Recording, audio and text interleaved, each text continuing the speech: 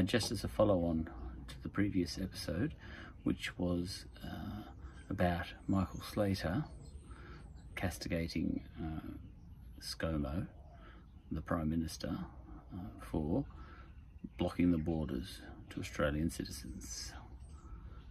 And Michael Slater saying to ScoMo, you've got blood on your hands, which no doubt ScoMo has.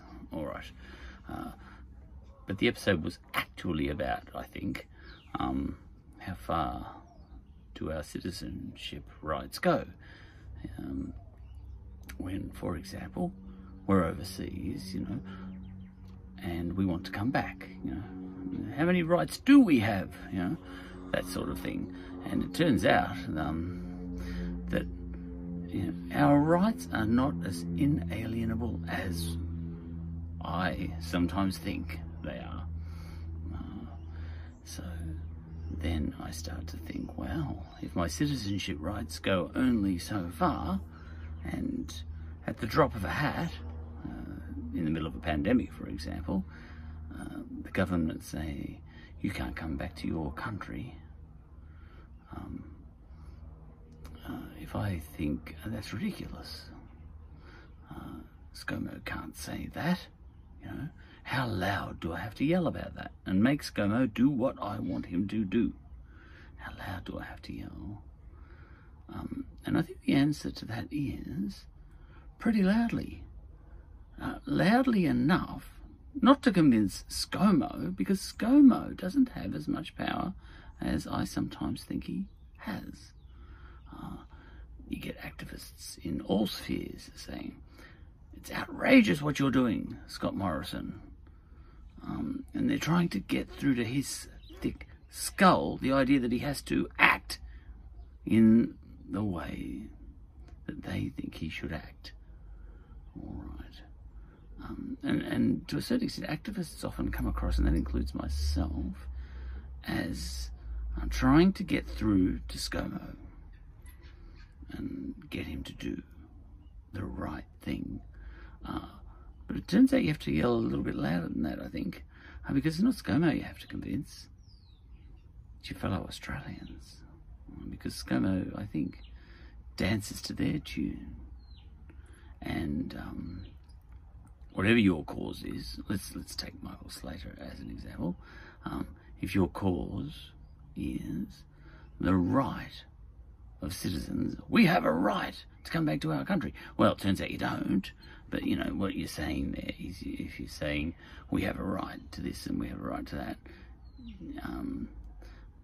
as citizens, what you're saying is, because it's not actually codified what your rights are, not very strongly. I was listening to a constitutional lawyer about this morning on the radio. Okay, so a declaration of how many rights you've got is more like a shopping list of rights you'd like to have, usually. It's like, you know, the declaration that Black Lives Matter. They don't necessarily matter, but what you're saying there when you're saying Black Lives Matter is you're saying that you demand that they should matter. That's what you're actually saying. All right. So, how loudly does Michael Slater have to yell? Or, if you're talking activists trying to get ScoMo to move on some cause or other in the world, a foreign war, you know, people in distress somewhere, all that sort of stuff. How loudly do you have to yell?